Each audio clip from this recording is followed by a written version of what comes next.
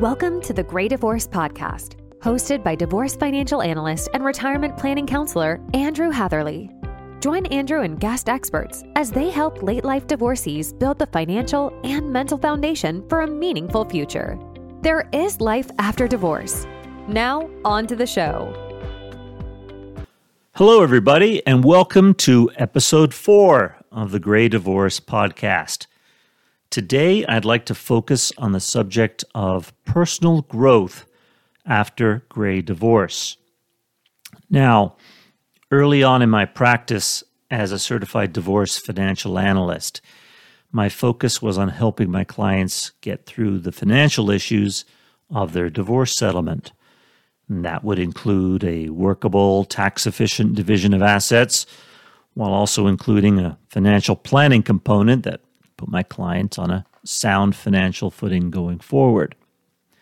A very important complement to that financial planning is the human side of the equation, building off that financial foundation to build a purposeful, meaningful life as we enter the next stage of our lives. When I began conducting divorce workshops in 2017, I made it a point to emphasize that there is life after divorce. It can be a better, richer, more rewarding life because we're given an opportunity to start again, to re-examine our lives and, frankly, to reflect on the fact that we're emerging from a situation that wasn't right for us. You know, when we're going through divorce, our imaginations run rampant with terrifying scenarios, and we often imagine disastrous outcomes. For me, it was the prospect of being in indentured servitude for the rest of my life, working until I was 90 years old, paying off spousal support. Of course, this didn't make sense, rationally or even legally, but rarely do we think straight or clearly in the throes of a difficult divorce. It was only until after the dust settled, maybe a year and a half after my divorce was finalized, that I managed to pick myself up and dust myself off and face the world. You may be familiar with a book called Man's Search for Meaning. It was written by Viktor Frankl in 1946. Frankl's wife, mother, and brother were murdered in Nazi concentration camps. He survived the horror, and based on his experiences and those of other prisoners, he determined that people are primarily driven by a striving to find meaning in their lives. That sense of meaning enables people to overcome the most painful experiences. Recently, I had the opportunity to take a course with the psychologist Scott Barry Kaufman. He's the host of the Psychology Podcast. That's what it's called, the Psychology Podcast, and the author of the book Transcend, the New Science of Self-Actualization. Kaufman notes that many people who experience trauma, such as divorce late in life, or any time for that matter, not only show incredible resilience, but actually thrive in the aftermath of the traumatic event. He notes many studies that show that most trauma survivors do not develop PTSD, and a large number even report growth from their experience. Kaufman cites research from psychologists Richard Tedeschi and Lawrence Calhoun. Tedeschi and Calhoun coined the term post-traumatic growth, and they define post-traumatic growth as the positive psychological change that is experienced as a result of the struggle with highly challenging circumstances. In July 2020, Richard Tedeschi wrote an article for the Harvard Business Review titled Growth After Trauma. In the article, he asks, what good can come of trauma? Writing at the height of the COVID pandemic, which costs hundreds of thousands of deaths, unprecedented unemployment, a global economic downturn, it might appear that the answer is nothing good could come of this. However, Tedeschi notes at some point we'll be able to reflect on the long-term consequences of the shutdown and what it has meant to us as individuals and for our communities, organizations, and nations. Almost certainly these outcomes will include some good along with the bad. He goes on to note that psychologists like him over the past 25 years have learned that negative experiences can spur positive change, including a recognition of personal strength, the exploration of new possibilities, improved relationships, a greater appreciation for life, and spiritual growth. Research has shown that people who have endured natural disasters, war, bereavement, job loss, illness, injury, and yes, divorce can develop in positive ways in the aftermath. For Tedeschi, it is the work of people in the helping community to facilitate post-traumatic growth in 5 ways: through education, emotional regulation, disclosure, narrative development, and service. Tedeschi encourages other regular folk like you and me to serve as what the psychological community calls an expert companion for others by listening, encouraging both introspection and curiosity, and offering compassionate feedback. So, I'd like to visit the 5 ways that post-traumatic growth can be facilitated in more detail, and then revisit some of the benefits. The first way post-divorce growth can be developed is education. Tedeschi says that to move through trauma to growth, one must first educate oneself about what the trauma is. And he says it's essentially a disruption of core belief systems. For example, one core belief may have been that marriage is forever. And when our assumptions are challenged, we get confused and frightened, and a vicious circle of thoughts enters into our heads. Why did this happen? What should I do now? This state of mind forces us to rethink who we are, the kind of people we want around us, and what the future holds for us.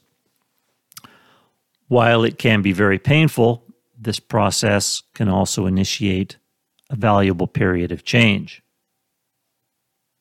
We can surely admit that divorce can provide some freedom from encumbrances and give us the opportunity to reevaluate our identities. It's funny. It may sound strange, and we may think we know ourselves better than anyone else knows us, but we all have the power to delude ourselves. One tool that I found to be incredibly helpful after my divorce, as I was pushing the reset button on my life, was the Big 5 personality assessment. Essentially, this is a personality assessment that goes quite deep into our psychological makeup. The differences between people's personalities can be broken down in terms of 5 major traits, often called the Big 5. Each one reflects a key part of how a person thinks, feels, and behaves. I don't want to go off on a tangent about how the Big 5 personality assessment works. Perhaps I'll do that some other day. But I want to leave you with the fact that I found it a very helpful tool not only to understand myself, but to understand others. And that can only help foster connection and communication, which of course is a good thing. If you're interested in learning more, there is a link to the Big 5 personality aspect scale on my website, transcendretirement.net. A second way post-traumatic growth can be facilitated is through emotional regulation. In order to educate ourselves, we've got to be in the right frame of mind, and that requires managing negative emotions such as anxiety, guilt, and anger. Tedeschi recommends shifting the kind of thinking that leads to those feelings, and instead of focusing on losses, failures, and worst-case scenarios, to instead try to recall successes, best-case possibilities, and reflect on our own personal strengths. Emotional regulation is also deeply tied to the physical. I can personally attest to the value of meditation, breathing exercises, and physical exercise. And physical exercise is even better if it's done with others. It's a virtuous double benefit of communication and just getting the body right, which works in concert with the mental. Tedeschi identifies disclosure as a third way of facilitating growth after trauma. This is the process in which you talk about what has happened and is happening, both small and large effects, short and long-term, personal and professional, and what you're struggling with as a result of what's happened. By articulating these things, we can make sense of the drama and turn debilitating thoughts into more productive reflections. Kaufman, in his book Transcend, does caution that it's only through shedding our natural defense mechanisms and approaching the discomfort head-on, viewing everything as fodder for growth, that we can start to embrace the inevitable paradoxes of life and come to a more nuanced view of reality. Kaufman states that emotions such as sadness, grief, anger, and anxiety are common responses to trauma, and that we shouldn't attempt to avoid them, as that might actually make things worse and reinforce a view that the world isn't safe and make it more difficult to pursue long-term goals. An article published in Psychology Today this year noted that PTSD, at its core, is an avoidance disorder. And understandably, those who suffer from PTSD try to avoid traumatic thoughts, images, and feelings in any way they can. That's why those who suffer trauma are much more likely to suffer from addiction, and addiction makes it impossible to deal with one's pain. Sometimes, if we're helping someone talk about what a negative experience like a difficult divorce has been for them, asking a lot of questions can seem like an interrogation brought about by curiosity or even nosiness, rather than a sincere desire to help. Tedeschi suggests focusing on how the affected person feels and giving their concerns priority. The fourth way of facilitating post-traumatic growth is narrative development. And what this means is that you should try to produce an authentic story or narrative about the difficult period you've gone through, and imagine crafting your next chapters in a meaningful way. There are hundreds of stories out there in books, podcasts, and the internet about people who've gone through a difficult divorce after 50 and have managed to craft their own inspiring stories. Stories in which people have transcended victimhood, rebuilt their self-esteem, found fulfilling new jobs or creative pursuits, re-entered the dating world and found wonderful new relationships, and rebuilt relationships with their adult children and friends. In working on your own narrative, you can craft your own story about a traumatic past that leads to a better future, and you can serve as an inspiration to others. Post-traumatic growth can also be facilitated in a fifth very important way, and that is service. Tedeschi writes that people do better in the aftermath of trauma if they find work that benefits others, perhaps people who've endured similar trauma. This approach really resonated with me.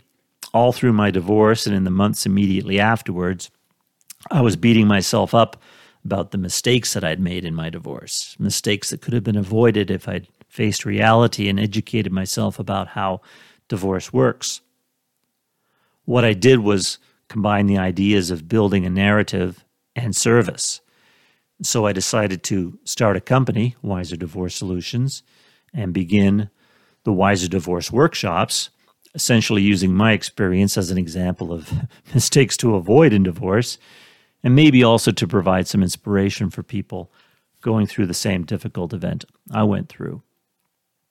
The bottom line is that by helping others, I help myself by turning the negative narrative around.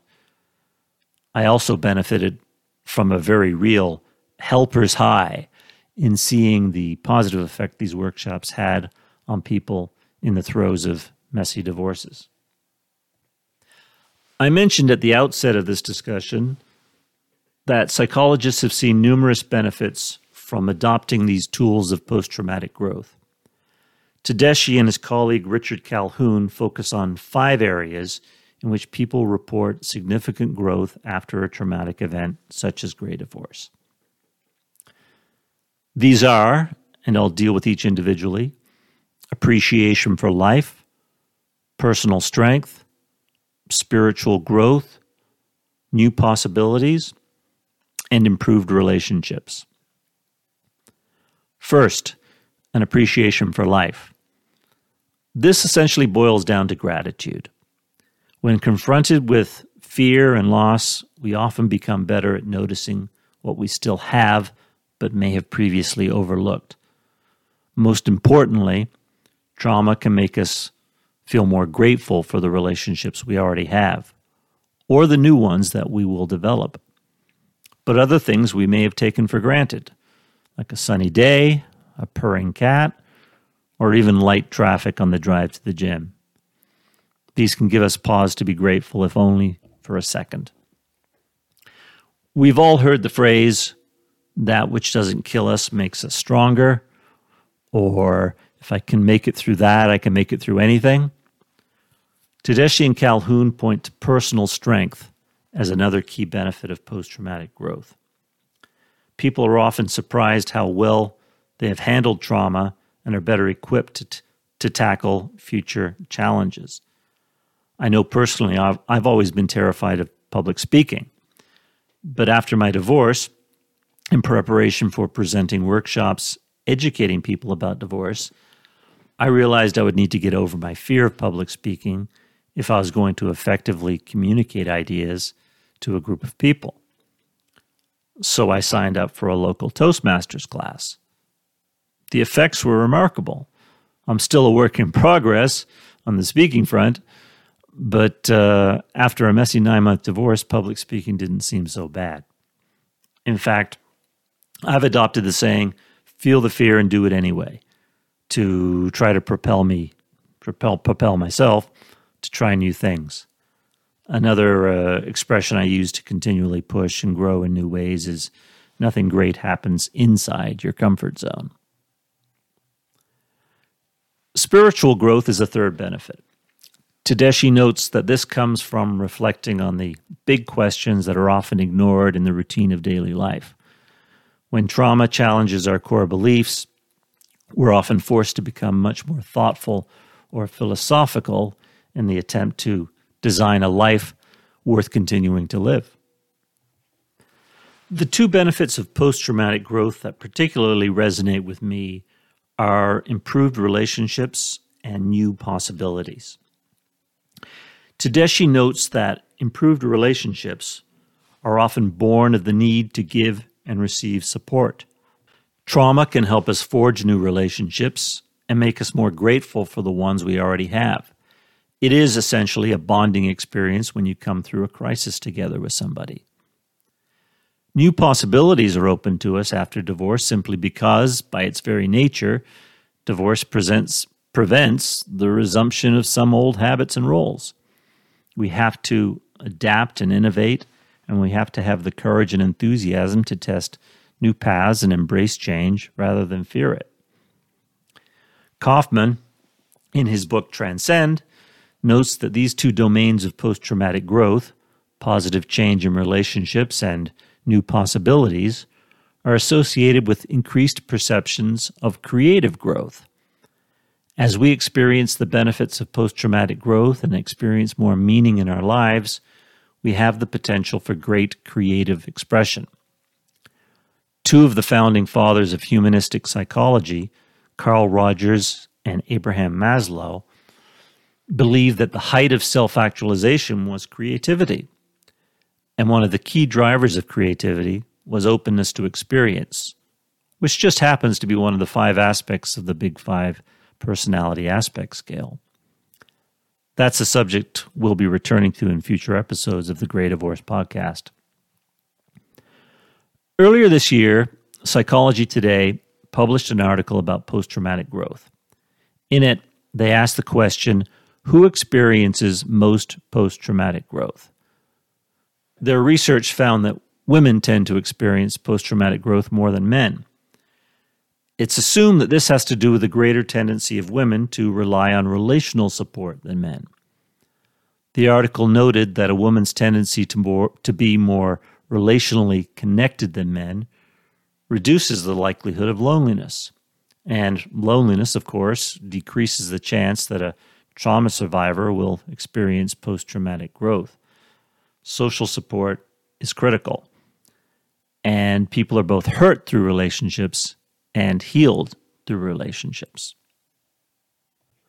For now, I'll leave you with this thought. If you are emerging from grey divorce, you can't turn back the clock to who you were as a husband or a wife. You have an opportunity to create a new identity. You have the opportunity to grow. Think of the diamond forged under pressure or the pearl that emerges from an irritating grit. The good news is that the human capacity for resilience is very strong. And you have the power to write a third act of growth in your personal story. I look forward to chatting with you next time. Thanks so much for tuning in to this episode of the Grey Divorce Podcast. To learn more or get in contact with your host, you can visit Andrew's website at transcendretirement.net. Also, please feel free to rate, subscribe, and leave a review wherever you listen to your podcasts. That helps others find the show, and we greatly appreciate it. Thanks again for listening, and we'll catch you in the next episode. Information provided is educational only and should not be construed as legal or tax advice. Each situation is unique and should be discussed with your tax or legal advisor prior to implementation. Andrew Hatherley is not an attorney and does not provide legal advice. Information provided is financial in nature. Advisory services offered through Hatherley Capital Management, LLC. Divorce financial analysis services offered through Wiser Divorce Solutions, an affiliated company.